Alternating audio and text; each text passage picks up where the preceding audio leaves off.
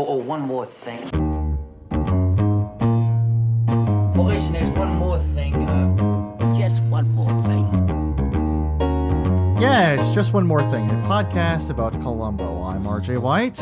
And I'm John Morris. On this episode, we'll be discussing Lovely But Lethal, originally broadcast September 23rd, 1973, directed by Jano Schwark, written by Jackson Gillis and Myrna Bersavisi, and starring Vera Miles, Martin Sheen, Vincent Price, Sean Barbara Allen, and, of course, Peter Falk as Columbo. And each show we're joined by a special guest. This time around, it's Elle Collins, host of the Into It podcast. But before we bring her on, John, what happened? Oh, let me tell you, cousin. Vera Miles is Vivica Scott, quite literally the face of struggling cosmetics giant Beauty Mark. A miracle anti-wrinkle cream could put her company back on top of the market, but skeevy assistant chemist Carl Lessing is holding the only known sample hostage. When negotiations for its returns break down, so does Vivica. She snaps and kills Lessing with his own microscope. He's not Vivica's only victim, though, as she feeds her chief rival's chain-smoking assistant a lungful of poisoned cigarette. Poison in a cigarette? What? Blend in Vincent Price at his unctuous, oily best, accentuate the contours with Bruce Kirby playing the embittered lab assistant Doug, highlight the cheekbones with a final confrontation at an opulent fat farm, then daub with poison ivy, and the result is a very pretty mess indeed for a very itchy Lieutenant Columbo. Thank you, John. Elle, welcome to the program. Glad to be here. Thank you. And I'm going to ask you, how did you first come to Columbo, as it were? Well, I was a kid. I was probably about 10 when the whole ABC mystery movie thing started. Right, yeah, that all the weird 90s, 2000s deals, yeah. Yeah, and I don't remember exactly how I discovered Columbo. I guess probably I was with a parent or a grandparent that wanted to watch, and I just watched it and then got into it. But I ended up watching all of the Columbo movies that came on in that run, or at least the first part of that run in 89, 90 or whatever. I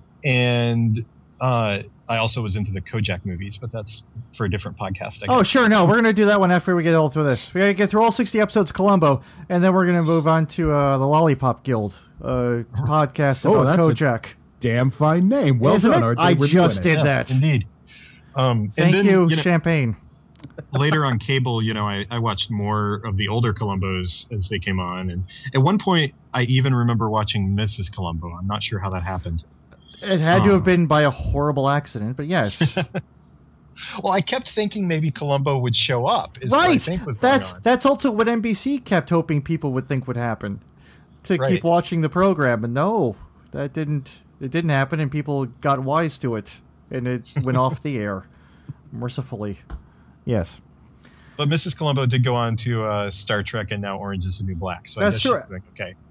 And also another connection we'll bring up later on, too, that John found out that I'd forgotten about. Yeah, we'll bring up later. We can wedge it in. We'll find yeah, we wedge in a lot of junk. So this episode, how did you come to pick this particular episode? Well, I hadn't really watched Columbo in quite a while, so not knowing the episodes by heart, not having an immediate favorite episode, I basically just went looking for guest stars that interested me. And when I found out that there was a Vincent Price episode, I was like, okay, that's clearly the one that we have to do. And then I ended up loving so many other things about it that I'm really glad I chose it. It's a very peculiar, creepy episode. Yeah. It's so strange. And I think it is. Yeah. It's creepy, but then it also is very, it's simultaneously creepy and a story about, Columbo wandering into this very, upscale, glamorous world, even more than he usually does in his interactions with rich murderers. Oh, yeah, no, this one, the class weird difference things are just very big and glaring in this one. Yeah, I don't think they've visually driven one home like this before, because... this is in my notes, and we can talk about it at more length later, but there's a number of scenes where whenever whenever Vivica is alone or with one of the other characters, it's a beautiful shot. She's on a beach with a beautiful sky behind her. She's in this gigantic fat farm overlooking the sea, which looks like Xanadu. No, a reducing ranch. A reducing ranch. A reducing ranch. But when Columbo is walking into rooms, he's usually in dark rooms, small areas, hallways. Oh. When he wanders into the photo shoot and he's literally walking through smoke for most of it. Yes. Yeah. No, it's the guy, the Swark. I'm not Schwark. Schwark did a heck of a job directing this thing from the it's gorgeous. From the start, the weird. Oh yeah, let's talk about the start. The opening sequence. We don't often do that, but starting from the very opening sequence, where it's like these weird close-ups and colored lights, and these women where only their faces are exposed, and these guys, these only their eyes sweaty white guys in lab coats are aiming scalpels at their faces to scrape off skin cells. It's so creepy. It's such a horror film. Just to drive it home, they talk about Dr. Frankenstein creating his monster. Yes, Martin Sheen's character is like, he's being kind of a cut up, kind of being sarcastic about it, but it's like, well, no, that's exactly the whole setup they're doing there. It's Yeah, they hung a bit of a lampshade on it, but it's like genuinely an uncomfortable scene. Yeah, and it gets even worse when the one doctor, Murchison, has the shakes from being a boozer. Mm-hmm. Murchison, there's a type of character in Columbo episodes I love to refer to as the poor bastards, and Murchison is one of the prime examples of a poor bastard in Columbo, I think. Oh, definitely. Yeah. Just where you're like, oh god, oh you poor he's bastard, utterly like entranced. Yes. Yeah, actually, the relationship between him and Vivica Scott is not laid out explicitly, but he is. I think it's an oversimplification to say that he adores her or lusts after her or really has a romantic love for her, because I feel like the way that it was presented, it was more he resents her. Oh, this is gonna get. But he knows where he sits in her life, and he's kind of like, that's my life, whatever. Like that's kind of what it is. I hate to take this tack, but there's something that alcoholics do, and this is an alcoholic. Which is where you really resent the only people who make an effort to help you. Oh, okay. And she's given him work, and like he's obviously a fuck up, and she could do a lot worse than get rid of him and replace him with, I don't know, Martin Sheen, or really any other doctor. But she continues to keep him around. She puts him on the cure at one point when admittedly it's convenient for her alibi, but and so what his adoration of her might just be a sarcastic inflection of that level of resentment he has that she's the only person reaching out to do anything for him. That definitely makes sense. I don't think that's it, though, because this is the thing about Vivica. This is one of the things that's interesting about this episode, is that Vivica is clearly a character who controls people with her attractiveness. Mm-hmm. Oh, yeah. And I think that, like, Vivica's tragedy in this episode is that she has failed to get Martin Sheen to fall in love with her, but she has succeeded in getting Sean Barbara Allen to fall in love with her, and she ends up having to kill them both. Oh yeah. But the weird thing with Sean Barbara Allen plays Shirley, the assistant. She seems a bit taken aback when that actually does turn out to be the case. Like, oh, what? Oh, I took it too far. Like, but no, you were doing that. But do you think that was the reaction? Because you're talking about the beach scene just before. The beach scene where she's kind of like hugging her and touching her, but Vivica seems kind of like, oh, well, huh. It's like, come on, really? There's the very last scene. She gets really close though to Shirley, and she starts promising her the world. Right, but then when Shirley starts reciprocating, it seems like Vivica is a little recoiling. Like, what? But yeah, I think that's probably genuine on Vivica's part. But yeah, Shirley is absolutely in seventh heaven. This. Yes, definitely. Yeah. Like, Shirley is strongly coded as a lesbian in all sorts of ways in this episode. Yeah, like the way that she's like. I mean, she's clearly wearing makeup because she's a TV character, but in this episode that's about makeup, like as a character, she's not wearing any. And she wears this suit with a turtleneck, and she openly hates men. Not that lesbians hate men, but right. This was TV in the 70s. Yeah. But I mean, but one thing about her, constantly referred to as an inveterate smoker, yet she holds cigarettes like a 10-year-old who's never smoked a smoke in their life.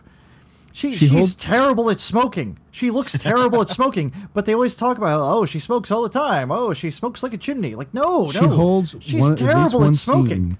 In one scene, she's holding a cigarette like she's holding a literal cockroach. Yes. It's like, she just doesn't want it to really touch her. You couldn't just pretend to be a smoker. People have seen smokers. She does have one other interesting peccadillo that's very early on when she's meeting Vivica in public for the first time, that where Vincent Price is not tagging along, right? And she's pretending to brush her hair in the mirror, and it's really girlish. It's very childish, the way she just like lightly touches her hair and is slowly turning just the tip of the hair in the brush. At the ladies' room at that fancy restaurant, whatever it is. Yeah. That's the place. Supposedly fancy restaurant. The best they could do in the 70s. It looked more like a furniture store, but yes. It did. It did look... Yeah. I have to admit, I'm still confused as to what all the boutiques they went into sold. Well, that one boutique sold $450 jammies with horses on them, I guess. Outrageous. $450 for a pair of clothing, please. Well, no, but that dress did not look like it was worth even like $450. That thing looked like it was like a kid's the pajama thing from the 1970s. Yeah. It was really strange. Never really a good shot of it, but it did not look promising. But the one shot was kind of like, oh, really? I don't think I'd pay. You wouldn't pay $450 in 2015 dollars for that thing. They must have blown the set budget pretty quickly. I guess. Because you have not only that scene at by the way, I think it's called the Casablanca.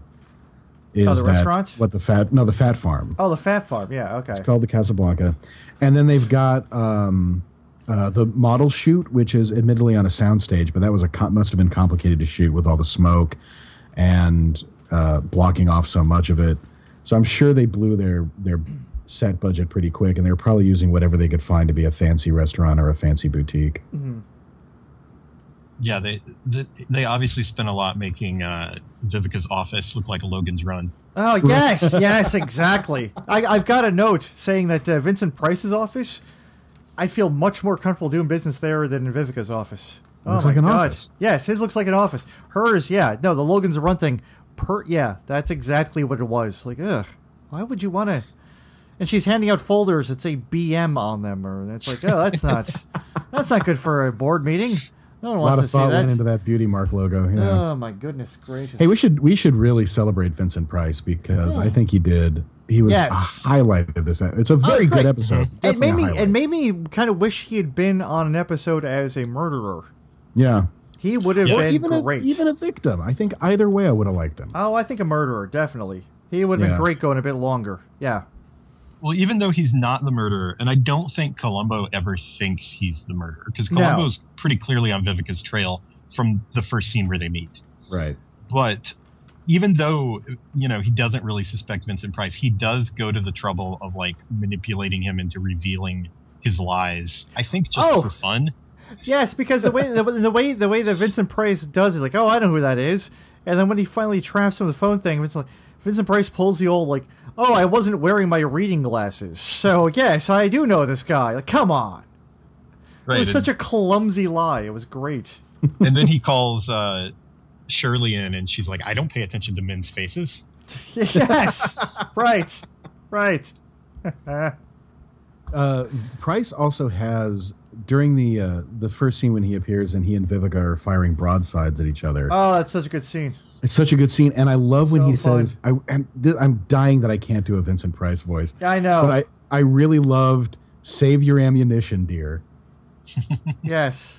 She's just my secretary. That is, and the look also that Vera Miles was giving Sean Barbara Allen, that appraising, disapproving up and down look that really looked like she was just cataloging every way she could bring her down. But that was a lie anyway, because didn't they have an established sort of business arrangement at that point, or was that the first time you think that was the first time Shirley was slipping her inside info?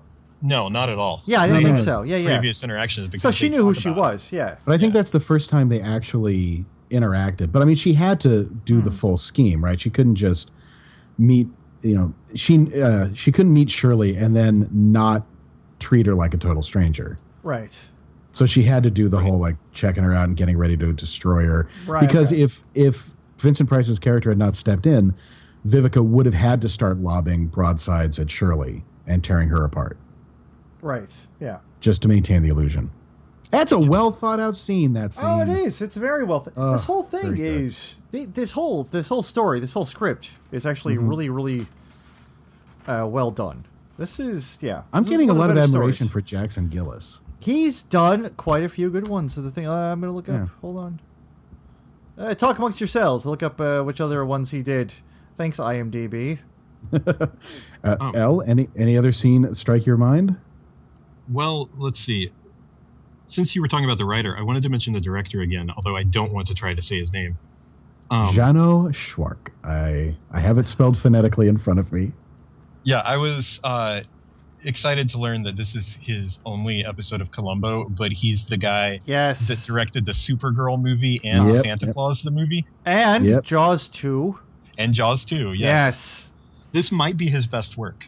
You know what? You're probably right. Yes. Yeah. I agree completely.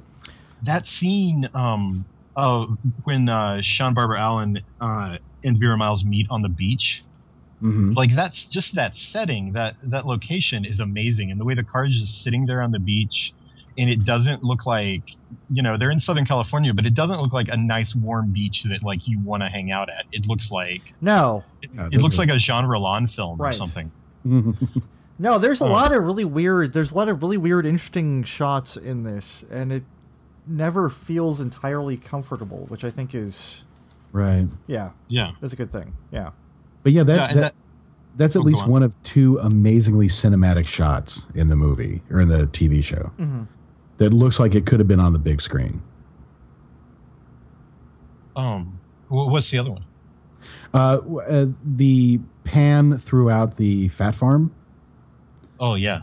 Specifically, also when Columbo is chasing Vivica through the up to the treadmills that are mounted between the colonnades. Oh, that whole odd thing. Yes. Yeah, it's a lovely series of shots. Yeah. And the idea that she has this weird. I mean, when they get to the fat farm, it's so strange and unsettling. Like she has this entire sort of weird compound with people wearing uniforms, and it's like this weird like she has this army built up, kind of. Yeah, or people. A cult. The cult. Yes, definitely. Yes, exactly. It's like she has this weird too. And with the architecture, it's just like what? Why that? And the fact that it's called the Beauty Mark Farms, like it looks nothing like a farm. Yeah, it looks like some unsettling kind of cult compound with everybody wearing the uniforms, like, and they hide people there. It was like, ugh.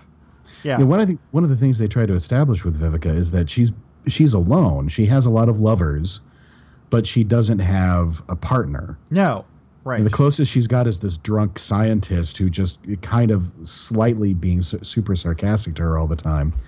And then out of nowhere, she happens to have a compound full of 400 women and a dozen trainers. Like a Bond. It's like some kind of Bond villain's compound, actually. Like it was like the last episode of Mad Men. 3/4 away, you get that too. But like it's like you get 3/4 through some James Bond film from like the 70s. He's like, oh, I finally get to where they're at, and you see like something like this, where it's this vaguely Middle Eastern looking sort of odd architecture, and a bunch of people doing jumping jacks in matching clothes. I thought you were going to suggest it was going to be like the curvy 60s bombshells in single piece suits doing karate moves against each other. No, but that also is fun. Yeah, that's very Bondy. That's very James Bondy. Yes, definitely. Well, sorry, go ahead. I also think, like, I found myself wondering once we get to the farm, like, this seems to be a whole separate business from Beauty Mark. And she has all this concern about, that Beauty Mark is not doing well, but she's got to be raking in the cash just from the farm. A little bit, yeah. Like, that's the one thing that's maybe the one thing that doesn't hold up for me through this. Like, oh, the company's in trouble. Like, but you have this obviously very, very successful business going on under it. How is that? Just get rid of the face cream and just do this instead. Open up a franchise of these across the country. Well, surely, I mean, first off, it may not be a case of the company not doing well. It's that it used to be number one. It used to be in everybody's bathrooms, and now it's losing that share. And that can feel the same thing as failure. You know, you can be 90% as successful as you used to be, and it still feels like failure. Well, I think also part of it, too, she threw a whole bunch of money behind this one product. Right. That ends up supposedly being a failure. Mm-hmm. And I think the other thing is that cosmetics and fashion and the lifestyle thing she's doing, it is a lifestyle she's trying to sell. So she can't do really obvious company-saving things like maybe move out of the Logan's Run office. Right. Get a smaller. You don't need a giant office like that. You don't need to have your own place to do photo shoots on the premises. You can rent a warehouse if that's what you really need. You know? You don't need a uniformed doorman who parks your car for you every time you come in and you touch his face. They had a very good relationship, those two. Oh, they were great. He was one of the most pleasant characters in the episode. He was always happy. Yeah. Had a jaunty little walk. Yeah. Oh, I loved it. He was dressed like the guy from the Jeffersons. Yeah, it was nice. The other thing that's never actually brought up about Vivica, but is so clearly there, is that she's this glamour icon and she's getting old. Mm-hmm. Yeah, and definitely, yes. The fact that there's all this talk about this miracle wrinkle cream, and it's never brought up that she herself wants to use it, but she clearly would. And then when she tests it out, she doesn't use it on her face. She puts it a little bit in her hand. Which, I mean, story-wise, it makes sense for the itching on the hand later on, but it seems interesting to me like that's where she tries it first, as opposed to near her eyes or something like they did with the old maid or waitress at the restaurant earlier on. What was that? Yeah, it was strange. Because is that a ghost? I don't know, because I'll tell you, if someone tells you, like, oh, yeah, something in your face, and they just rub on my face for a long time with something that actually feels like some kind of cold, wet goop, I'm going to be like, oh, what are you doing? What are you doing on my face? But that lady was like, oh, sure, oh, thank you for wiping that off, but wiping something else on my face, very obviously. I'll return to my Victorian maid chores now. What was that restaurant? What kind of restaurant was that? It was like medieval knights, except it was just like set 80 years in the past. I'm going to guarantee you it's not one of the ones that Louis Jourdan was giving good review to. Nice. That was probably not one that was on his TV show or anything like that. They're like, oh, we don't need him. We're not paying him the extortion dough. Yeah, she also, the maid also walks off with literally just like a ton of that still on her face. Yes. Yeah. Just in like a clump. You'd wipe it off. You'd wipe it off. You're like, oh, I got something on my face. Nice. Right where this stranger was touching me seconds ago. I guess if somebody said, hey, you have a little something on your face, and then they said, it's a smudge, looks like cigarette ash, and then they went, sit down, I'm like, no, that's cool. I can just, like, I'd lick my thumb and get rid of it. Yes, that's all I would do. Exactly. We're literally 10 feet from the mirror. I can take care of it. Right, yes. Right.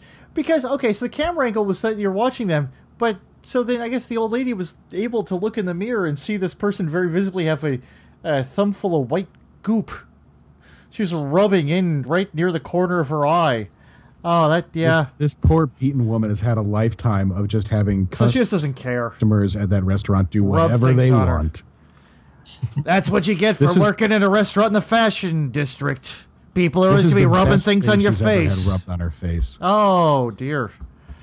So speaking of inappropriate things, Columbo going to the fat farm. Yeah. And hinting that, oh, you should tell Mrs. Columbo about this place. Come on, Columbo. Yeah. That was not cool. I wrote that down. That's not cool. Columbo. I was disappointed in Columbo in that. But it could be the whole thing of Columbo lying like he always does to people about stuff. But but I didn't like it, though. But to what end? What end would that have accomplished? It didn't ingratiate him to her. No. And he's already used the Mrs. Columbo tactic with her. Yes. It's always been she has a bunch of your makeup. And it's always several times in relation to him talking about seeing her in the bathroom all the time. It's like, okay, we get that. He says that a lot in this episode. That one detective he's with gets really embarrassed about it, too. Yes. Yeah, he does.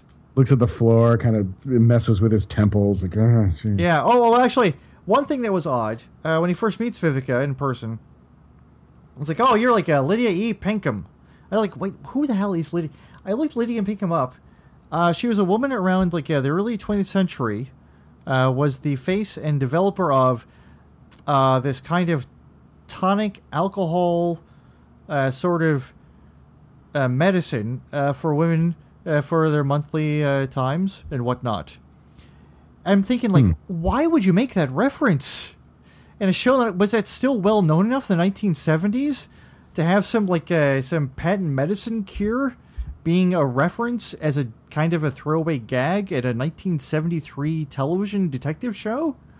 Because I mean, she was doing her stuff like the teens, like the tens and the teens. It's like, but I have family members who still talk about Carter's little liver pills. Really, you do? Yeah, wow. Well, a lot of my family's from the South, so they're weird. Well, I know, but still, I mean, well, maybe they do down there. I don't know. I don't know. They could still sell them. That's more than 50 years old, Carter's little liver pills. Yeah, I know, but at the time of this episode, the Pinkham stuff was at least 50, 60 years old. Yeah. So, yeah, I was surprised that's to, like, weird reference. Look that up. It's like, oh, okay, but then she was like, oh, like, she knew what it was. Like, what? Like, if you were a TV viewer watching television on a Sunday night, sitting at home, and you're a Curtis Mathis television set, like, oh, they throw in a Pinkham, a Lydia Pinkham reference. I get that. That's hilarious. I know what he's talking about. Grandma used to get that.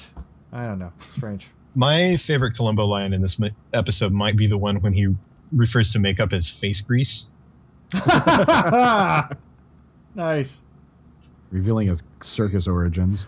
Yeah. Right, yeah. Speaking of, getting back to Columbo, so the thing with Columbo, 9 times out of 10, is that he seems to he at least fakes a genuine interest in people. Yes. Even in the killers, that he'll fabricate being really avuncular with them. But he didn't seem to like Miss Blaine at all. Shirley Blaine. Like, the first time he meets her, he seems really put off by her.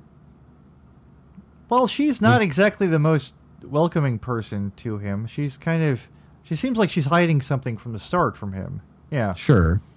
But I mean, he didn't really try to be, he didn't really try to grease the wheels with her. It just immediately starts with, I see a young girl like you smoking so much.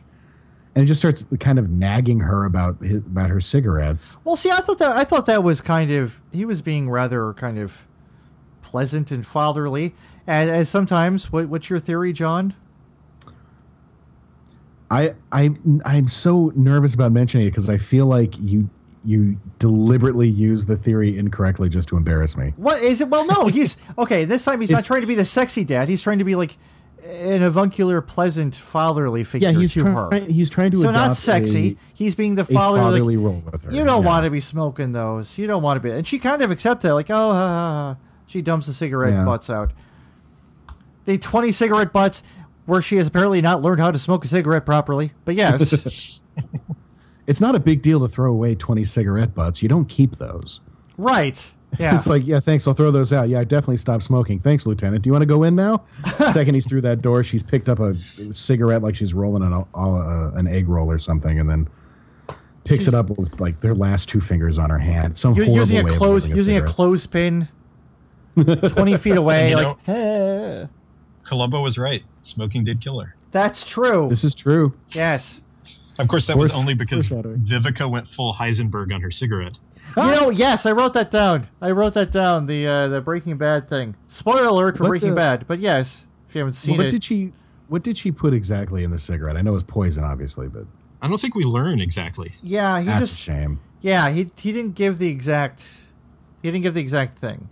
The exact poison. He did. I remember he listed a bunch of poisons. Right, but he didn't give They used to use right, arsenic and. What was the other one? I know there was a couple. Belladonna. Yeah, Belladonna. Yes. He's going to make a potion. Nightshade. If you want to make a potion. Belladonna, Nightshade, Eye of Newt. That's what they use to clear your face. I don't know. I got something I just saw. Bruce Kirby. Right. Oh, yeah. Bruce Kirby's in this thing. Playing yet another character who's not the detective character. It's Columbo. But he's playing a character who's not the detective character hates Columbo, but he's playing a different character who, oddly enough, does not hate Columbo. He seems okay with the guy this time. They always have Bruce Kirby playing a guy, no matter what, who hates Columbo, annoyed with him. This one, he seems okay with him. And I don't know. I still thought he seemed annoyed. No, I think he's annoyed with his job. He's annoyed he can't make time with the models, I guess. Right. Because Bruce Kirby, he's a young looker there. But yeah, he's annoyed by that. He's annoyed by being a guy named Doug who has to burn glassware. I've described him here as the lab walla. So yeah, if my name was Doug and my job was to burn glassware while wearing a name tag named Doug, I'd be a little bitter too. If that's his only job, he's so Fucking pissed Doug. about it. At least it's an easy job. You're just hucking stuff in an incinerator. That's true. Yes, exactly. Yeah. Which, by the way, another great shot in that episode. Oh, yes. Through the incinerator. Oh, it was a good scene. Yeah. Oh, and now okay. Clumsy segue from the lab to we have not talked about Martin Sheen yet. True. He's awfully good in this episode, I think. He is. He's very good in this episode. I wish he'd been on here longer. I wish he had been in some other episode where he had more of... he would have also been a good murderer at this time in his career, I think. On the program. Yeah, for sure. And, not having seen this episode before, in that scene, I thought he might be the murderer. Right, yeah. Yeah, Oh, no, that scene actually does play that really well. I don't know if Columbo's ever done that before. Yeah, where you're not sure which way that's going to go. He drags it on for so long, too, because she's willing to give him anything, and he keeps moving the goalposts on her. Right. And he drives her through. She's furious with him. She's intrigued. She's flattered. Then she's betrayed.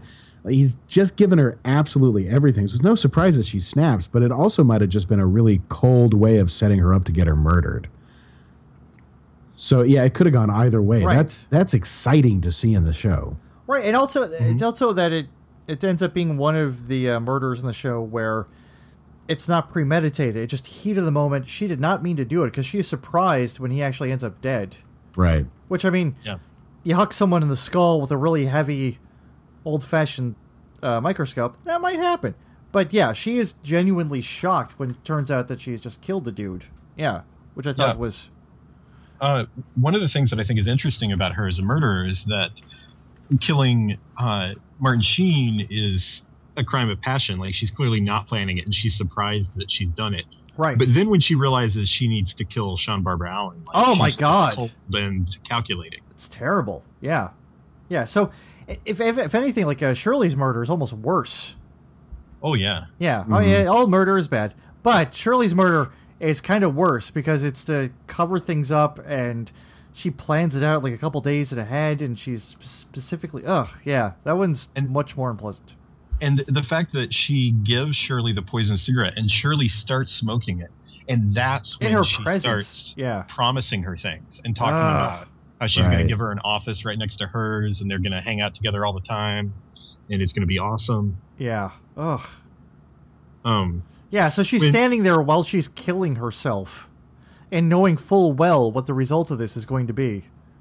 Doesn't care. It's like, all right, whatever. I can tell her anything I want to now. Yeah, that's when she says, I wrote down some of the lines that really reinforce the queer subtext in this episode. One of them is in that moment she says, when Shirley is surprised that she has cigarettes because she didn't think she smokes, Vivica says, "There's a lot we have to learn about each other." Oh, right. Yes, yes, definitely. That was, yeah. Yeah. And then of course, Shirley says, "I won't ever tell anybody anything." Yeah. Yeah. I think that's almost, and I think that's right. So does she give her the cigarette before or after she does the kind of weird recoil when Shirley's sort of actually reciprocating? I don't know. I think that she gives her the cigarette before that. Oh, okay, yeah. Yeah. She's like, I won't have to deal with the consequences of stringing her along. Oh, I gotta do a little bit. All right, sure. Although I kind of drive off. I kind of felt like there were clues that things had gone farther than that in the past. Oh, really? Like they'd had a bit of a relationship? Well, there's the whole thing. I mean, I know that Shirley is already her corporate spy, so all of this dialogue is sort of justified either way. But there's the whole thing about, like, you should come up to the farm again, take that same back road where we met. Oh, right. Yes, there was that. So, yeah. Oh. Okay. And then there's also the part when when Vivica's saying, "Oh, we can't talk here because Columbo's wandering around," and Shirley says, "I bet he'd be rather curious if he saw us together." Oh. That's a good possibility. Jackson Gillis, you threw some things in there. Nice. You don't know that might have been Myrna Bersavisi. Oh, could have been. Yeah, could have. Well, she did the story. She came up with the general story, like, I know. I just wanted another opportunity to prove that I could say that complicated name. What if that is completely wrong? Vicky, maybe it's Bersaviki. You don't know. I'm sure it's Bersavisi. All right. Positive. All right. All right. If we have any Italian speaking listeners or listeners with Italian heritage who have an insight on how you might say Bersavisi, please feel free to let us know in comments. Oh, I'm sure you will. Well, he's nipping at our heels. Oh, going back to internet. Martin Sheen a little bit. So one of the things I like to watch for on really any television show is when they have any kind of brand name product and they have to disguise the name of it. So for like we're watching a lot of news radio right now, and in the background of the break room, there's always a can of Lipton tea that has the T taped off. Oh, I think I know what you're gonna bring up. Yes. So it's Lip on Tea. Anyway. Yeah. The magazine. Yes. That Vivica uses to write all of her figures on to try to lure Lessing into giving her back the formula. I've never seen a prop so heavily marked out. Oh, it's the Parliament cigarettes ad, where just pretty much like permanent marker just scribbled over it's like duct tape or something, but it's just like can't show that, can't show that, can't show that, can't show that. It's just weird geometric shapes, just like exactly where the name of the cigarettes brand is. Yeah. That was kind of clumsy. And the catchphrase. The catchphrase was also they should have just like open it to a generic page. Right. And you wouldn't have had to worry about it. But yeah, so they had it. For some reason, we're doing it on the cigarette ad on the back. Maybe that was foreshadowing. Mm-hmm. But yeah, most marked out thing I've ever seen. Excepting that time on Bob Newhart when he was eating Fruit Brute cereal and the prop guys had redrawn Fruit Brute. What? No way. I got to go find a screen cap of it because it killed us. I want to see that. Oh my God, that'd be wonderful. They just like drew a mask on him and they like drew hair on him. That's great. I can't remember. They put like a whole different label on it, but yeah, they had to completely redraw Fruit Brute to make it work. I always wonder about that. There's that one you always see. It's always like the back page. Maybe I don't think you see it as much these days, but in the 80s, 90s, a bit in the 2000s. Some fake gum ad you'd always see on the back page of a magazine. Somebody has some TV show or a movie where you see the sticks of gum kind of arrayed in a fan-shaped thing, and there's trees in the background. But it seems like it would always show up. I don't know what the fake name of the gum was, but it was always like that same gum ad. I always remember it was like, is that an inside joke that prop people would use? If one of our listeners happens to know the name of that gum or know the movie that was in, please let us know in comments. I know it was in National Lampoon's Christmas Vacation. I know it was on a bunch of TV shows. But yeah, it's always like this weird spearmint gum ad that they always did. That's an exciting digression. Anyway. I'm sorry, go ahead. No, go ahead, RJ. No, please, you do. Well, I was going to say, there's one thing I noticed about this episode that struck me as really funny, which is Vivica uses the phone a half dozen times in this episode, and the people she's trying to talk to are never there. She has the single worst luck with phones. Twice she's faking it. Mm-hmm. Once she pretends to call the cops when she's in Lessing's apartment, or Lessing's house, and she's not really calling the cops. She pretends to call her assistant when Columbo's harassing her on the photo set. Mm-hmm. And then, really calls her when Columbo surprises her again. But also she tries calling her lawyer, and the lawyer isn't in. She tries calling, forgot her name, Barbara Allen's, Shirley. Tries calling Shirley. Shirley's not there at the office. And she manages to call back and gets Columbo instead of Shirley and hangs up the phone really that's quickly. a fun, hilarious thing. Because how horrible does that feel? Right? Oh, I gotta call my contact. All of a sudden, it's this little man who's been hounding you for a day. Like, oh God, it's gotta feel terrible, which I loved. About when do you think Columbo figured it out? What's the scene? I think, it was when he's talking to her in the photo studio. Yeah. He had a bit of a hint, but I think it's once he realized the makeup pencil. Mm-hmm. Yeah, the beauty mark. And he's talking to her in the photo studio, and she's being kind of like, "Oh well, it could be this. Why would I use that?" Huh? I think that's when he kind of knew. Yeah, I think he was like a little annoyed with her at that point. Yes, for such an obvious lie. And then when he comes back and he hits her with the, I know how you put the beauty mark on, and then she just all her functions cease. Yes, she just becomes like a forest of a human being. She doesn't exist anymore. And it's great. The look that Columbo gives her is almost disbelief. Like, did I break her this quick? Yes. Yeah, definitely. Is she going to confess? And then she kind of does. She goes, Lieutenant, I do use it. And then disappears into a room and leaving Columbo kind of like, oh, that was the fastest ever. All right. Now I just got to fill in the pieces and find out a way that this happened.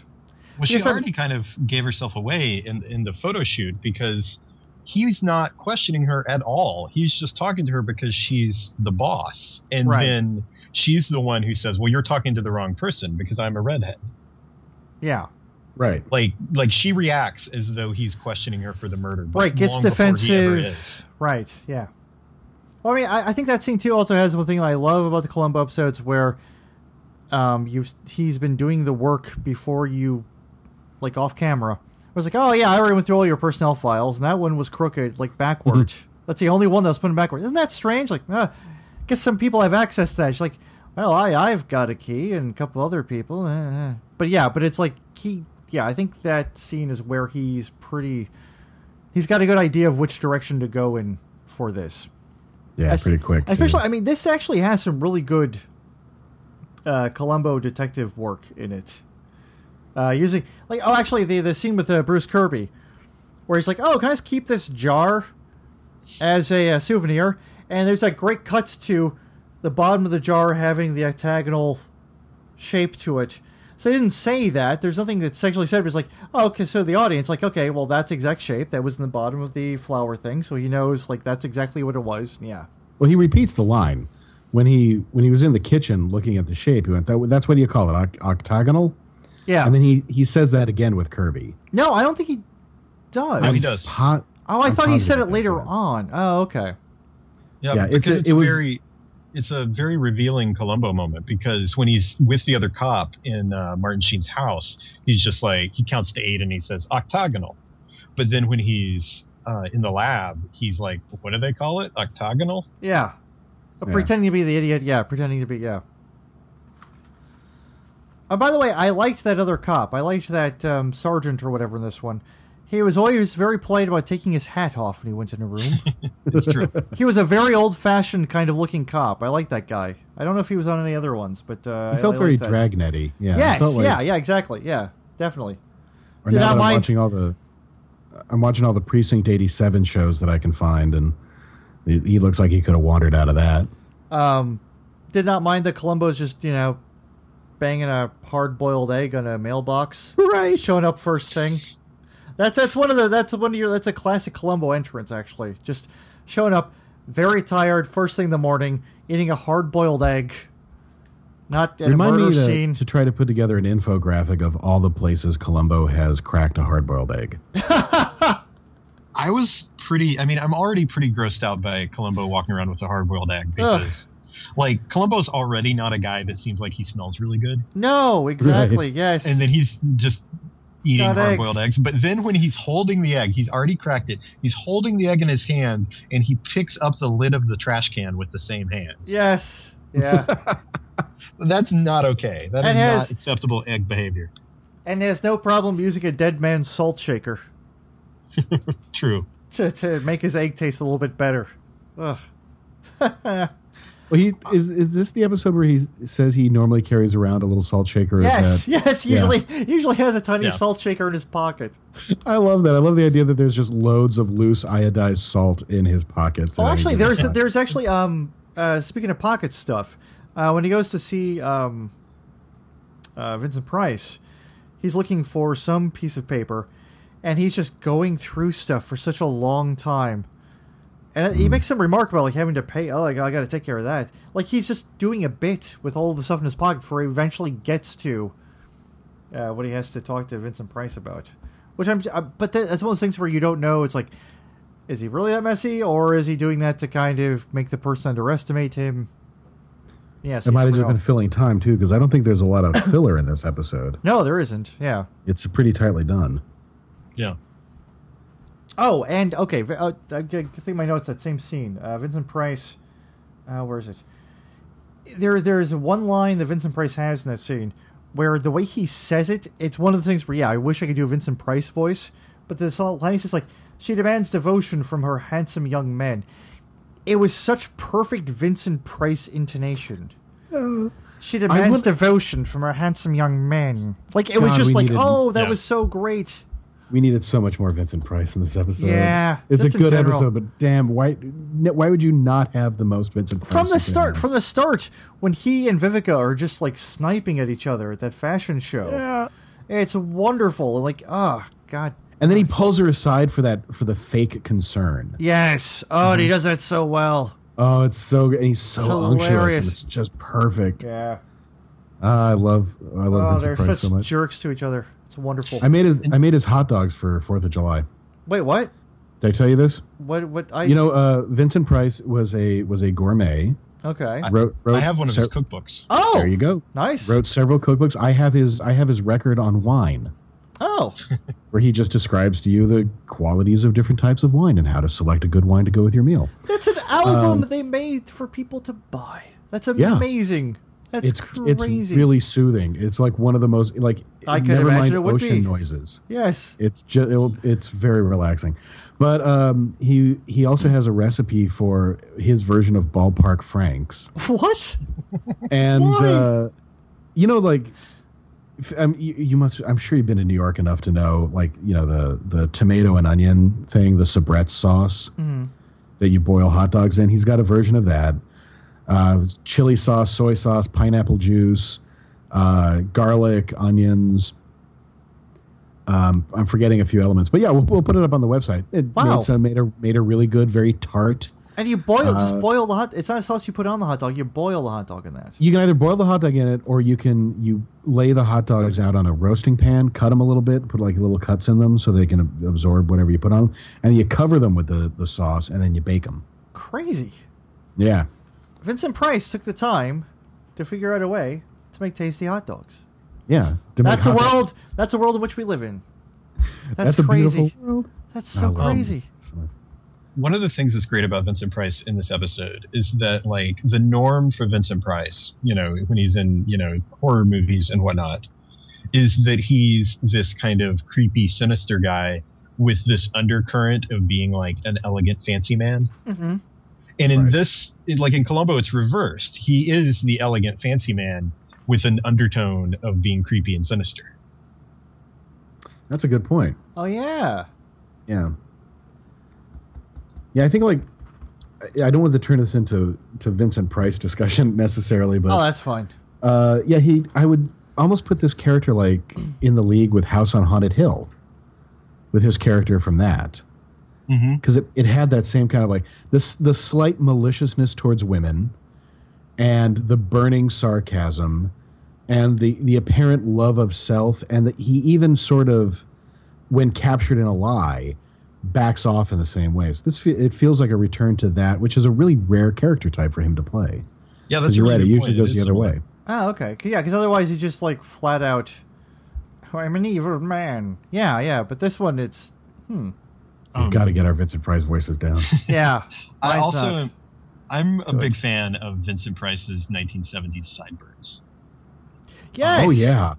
Which I mostly they're great in this episode. I also associate them with his Muppet Show appearance.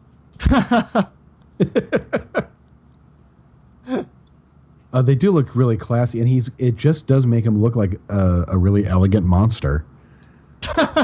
Yeah, I mean, God. that's pretty much what he built his career on being. Right? Oh, it's so good. Speaking of hair, I have one note here, and I don't know if you'll agree on this, but I was describing Vivica's hairstyle. I did a few sketches of it to try to capture what I was seeing. The 2 words I used to describe it was hair chicken. Oh, wait, because what? it looks like a roast chicken.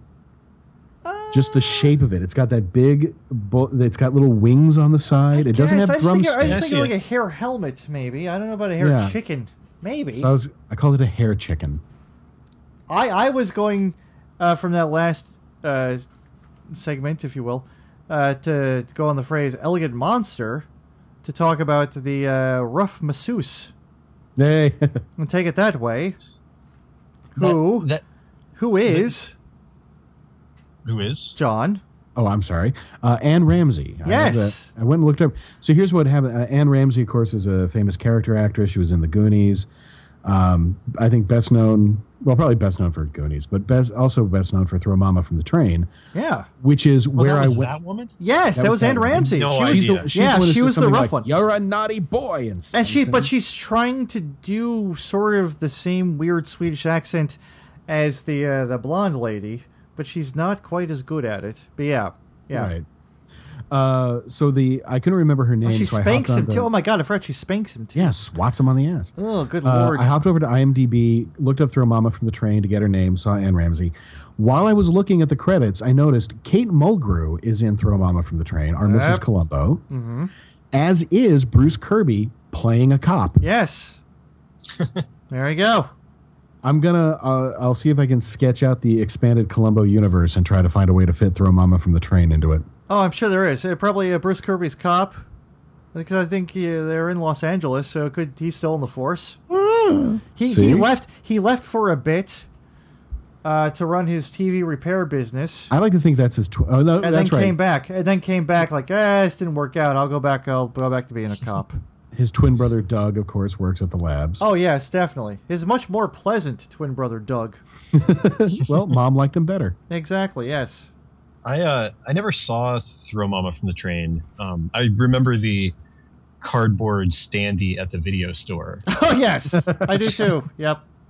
And I remember her from Mystery Men, in which she was Ben Stiller's boss. Oh right. Oh. I think her only line was junket. I think at that point that might be all she could say. She had the throat thing. She was one of those character actresses who, they were very happy to just have her yell 2 or 3 words and make that a scene. Especially after Throw Mama from the Train. That became a thing. She got locked into doing that kind of deal after that. It's a living. Which, you know what? That's not if I remember correctly, however horrible and even more horrible that Billy Crystal's gotten over the years. And, good Lord, he's gotten horrible.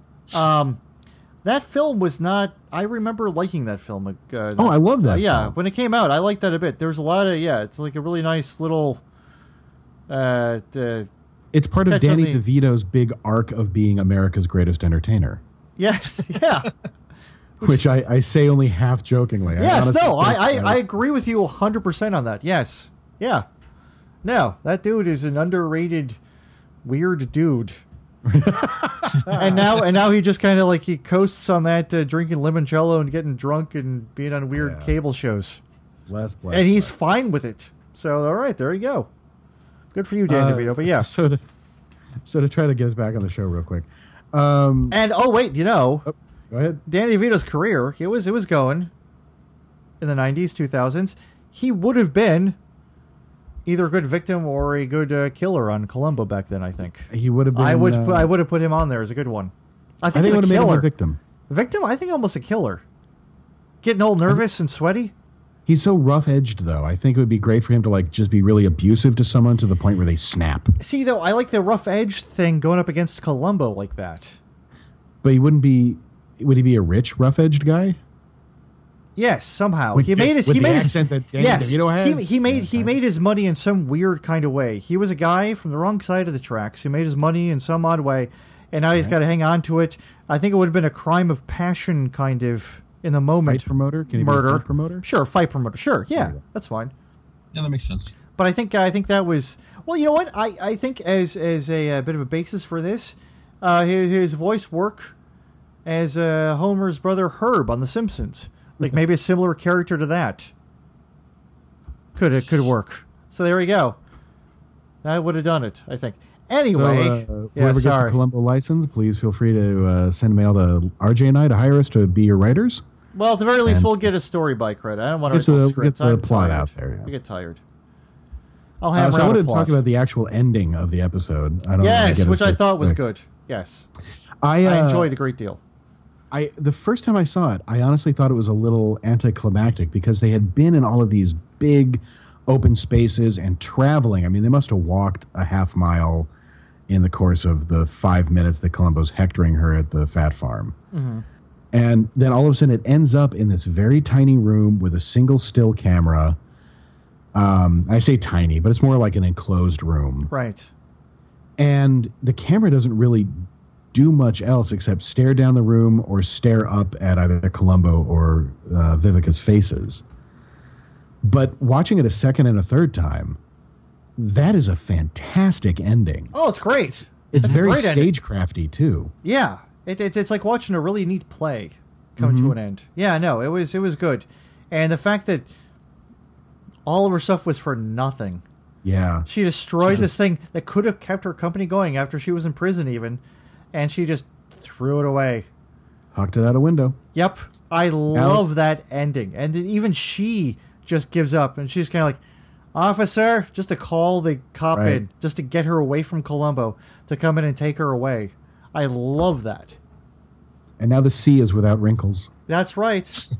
Those are going to be the smoothest rocks along the Pacific coast. It's like Ice 9, but just for cosmetic beauty. Yes. It's going to be like, oh, I went swimming down the shore from the old Beauty Mark Farms, and wow, I'm not wrinkled at all. And I was in the water for like hours. So this is amazing. In a way, she's the real hero. Yeah, there you go. She's helped bathers. Bathers as far south as San Diego, and yes. So, I wanted to say, now that we're talking about the end and the part when she throws the jar into the ocean, it occurs to me that we were talking about the first scene that has this like Frankenstein quality where they're experimenting on these women's faces. This episode is a science fiction story, literally. Yeah.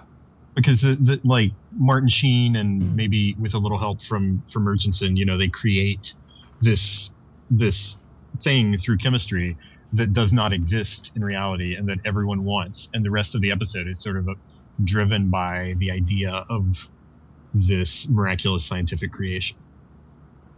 Yeah, and yeah, it begins in that weird laboratory thing, and that last scene, the room they're in, just seems like some sort of weird old 1940s monster movie lab room a little bit, with the weird stone walls. It's all gray, the arches. There's medical equipment all over the place. Yeah, I didn't even think about it like that before. Oh, yeah, that is kind of creepy and neat. And of course, the first murder weapon is, a microscope. Science. Murdered by science. Oh, 2 people murdered by science. Yeah, I suppose so. You got Heisenberg at the end. Oh. I didn't even think about it like that. Goodness. Oh, science, you terrible, terrible mistress, you. I think that it, for all the value of this episode, for how great it was, Columbo's train of thought to realizing that the missing slides were part of the case was maybe the most unnecessary stretch in the history of the show. And he goes, what is it? My nephew showed me some slides from his vacation. I think it was a brother, I think. Yeah, and then I said, slides. Where are the slides for the microscope? You shouldn't. The mnemonic device that should remind you that microscopes have slides is a microscope. That's true.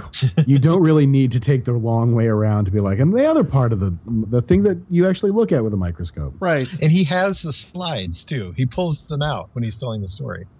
Right. Oh, right. Yeah. He brought them with him just in case they had time to kill.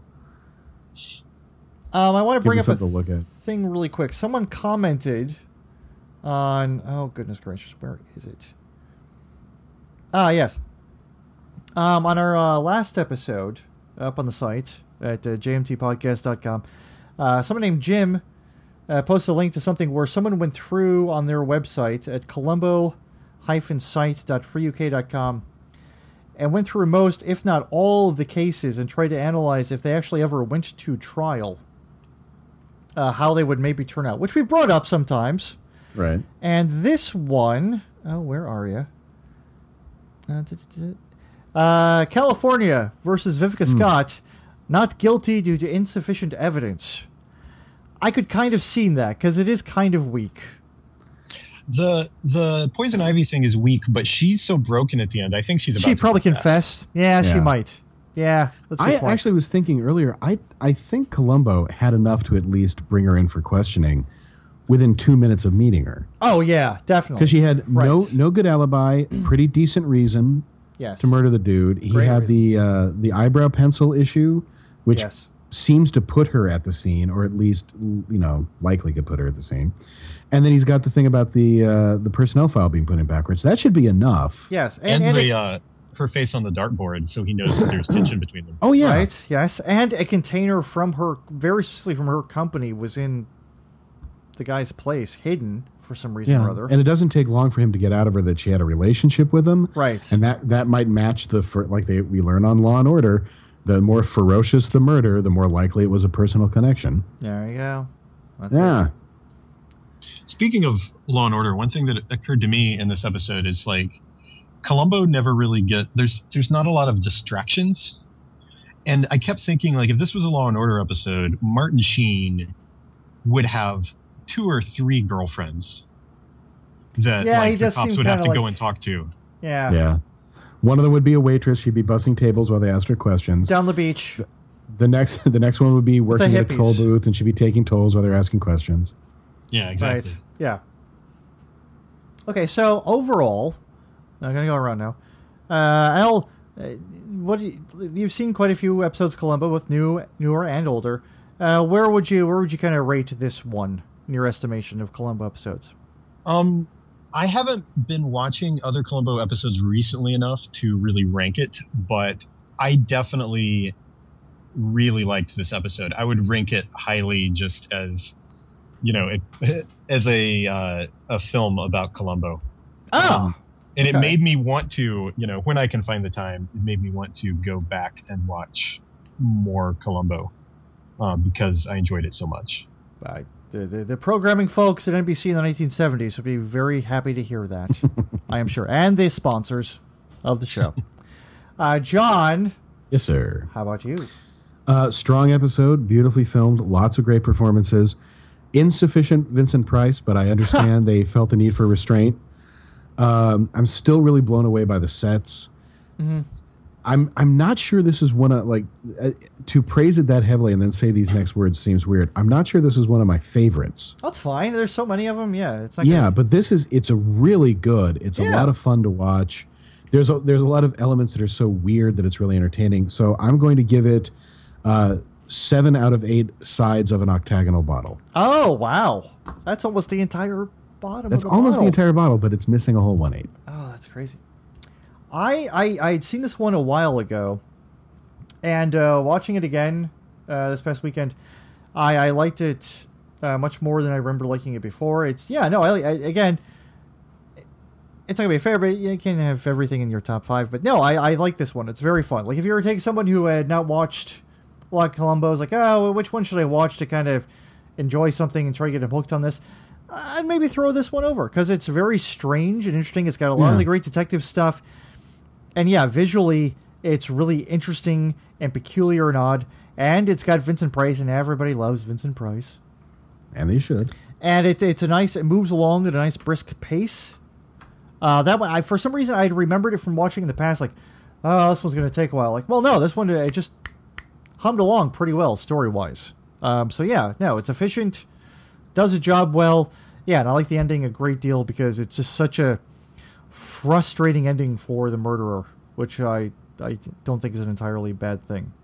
Right. It's definitely not one of the ones where he feels any sort of sympathy, I don't think, for the killer. Yeah. No, he doesn't connect to her the way he does with not others. at all. because what she did was pretty terrible. It was, although The first time by accident, the second time, just cold-blooded, being a terrible garbage person. Yeah, if she had not done the second murder, I think she might have had his sympathies. But that one, that was terrible. That was terrible. Well, all right, folks, you should watch this episode of Columbo if you have the chance. We should also, at some point, and maybe encourage the listeners to do this too. When you mention a top 5, we should put together some top 5s. You know what? That's not a terrible. You know what? Yes. Okay. We should do that. The next few weeks or so, we will do that. As a listener who's wanting to watch more Columbo episodes, that's something I would, like to have at my fingertips. All right, we'll do that. Well, the thing is, I have not seen every single Columbo, so I don't know. But you know what? Well, just do it out of your experience. And you know what? It can be an evolving document. It can be a living document like our United States Constitution, John. Or a will. Oh, or a will, yeah. Yeah. I prefer the Constitution because Fair enough. Because to each his own. I fear the icy grip of death. I do not fear freedom, John. Maybe you do. I don't know what your allegiances are, but yes. I thought the icy grip of death was freedom, but keep talking. What? Oh my God. We just passed the 4th of July. I'm so sad. This show might be at a crossroads. Brought it dark again. And speaking of that, thank you, Elle, for doing the show. If folks want to find what you're doing, where should they go on the internet? Well, they can find my podcast at intuitpodcast.com, or just search for Intuit with Elle Collins in the iTunes store. Okay. And you can also find me on Twitter at another L. That's ELLEL. Okay. Oh, ELLEL, not ELE? I'm sorry, I'm confusing everyone. Okay, yes. ELEL. Okay. ELLE. There is no other L. Everybody forget what I said. Just listen to what she said. That's it. Don't listen to me. I'm an idiot. I don't know from Twitter handles, except ours. That's it. That's the only one I know. Anyway. Well, yes, thank you for doing the program. If you want to listen to other episodes of this program here, you can find us at jomtpodcast.com or in the podcast section of iTunes. We're there in the TV and film department. Or if you want to go to Stitcher or whatever podcast app you have, we're probably up there. Look for it. Just one more thing.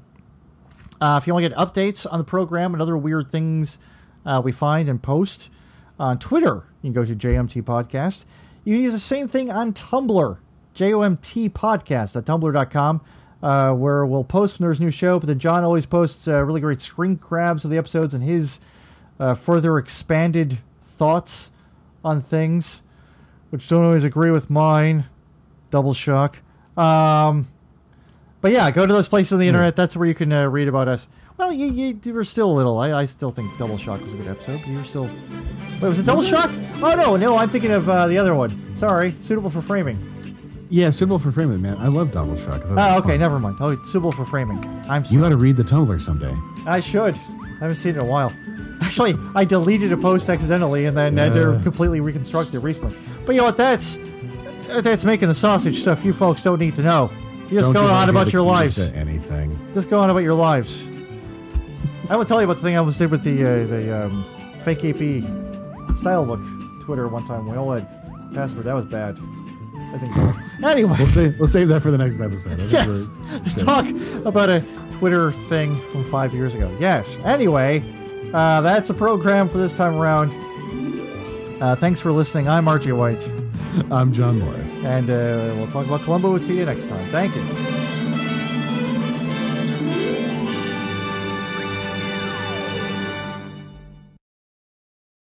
Oh, listen, just one more thing.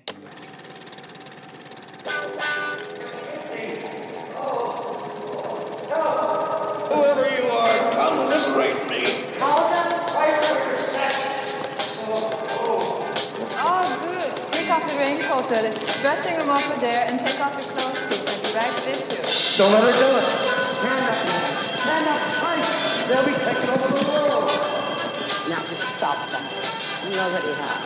I'm a policeman, and I'm here to see a Dr. Murchison. Oh, Dr. Murchison, policeman to see you. Oh, rescue the Marines. Get out of here. Out. You're a naughty boy. And I drink too much, too. And you drink too much. Thank you, honey. Yeah. Yeah. Oh. You know, it would have done you some good, but, oh. What a way to sober up.